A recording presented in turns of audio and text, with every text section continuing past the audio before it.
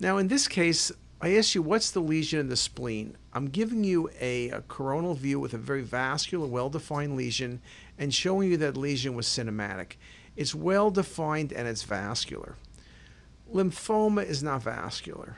Melanoma is not going to be vascular. And both lymphoma and melanoma, the spleen would be large or there'd be multiple lesions.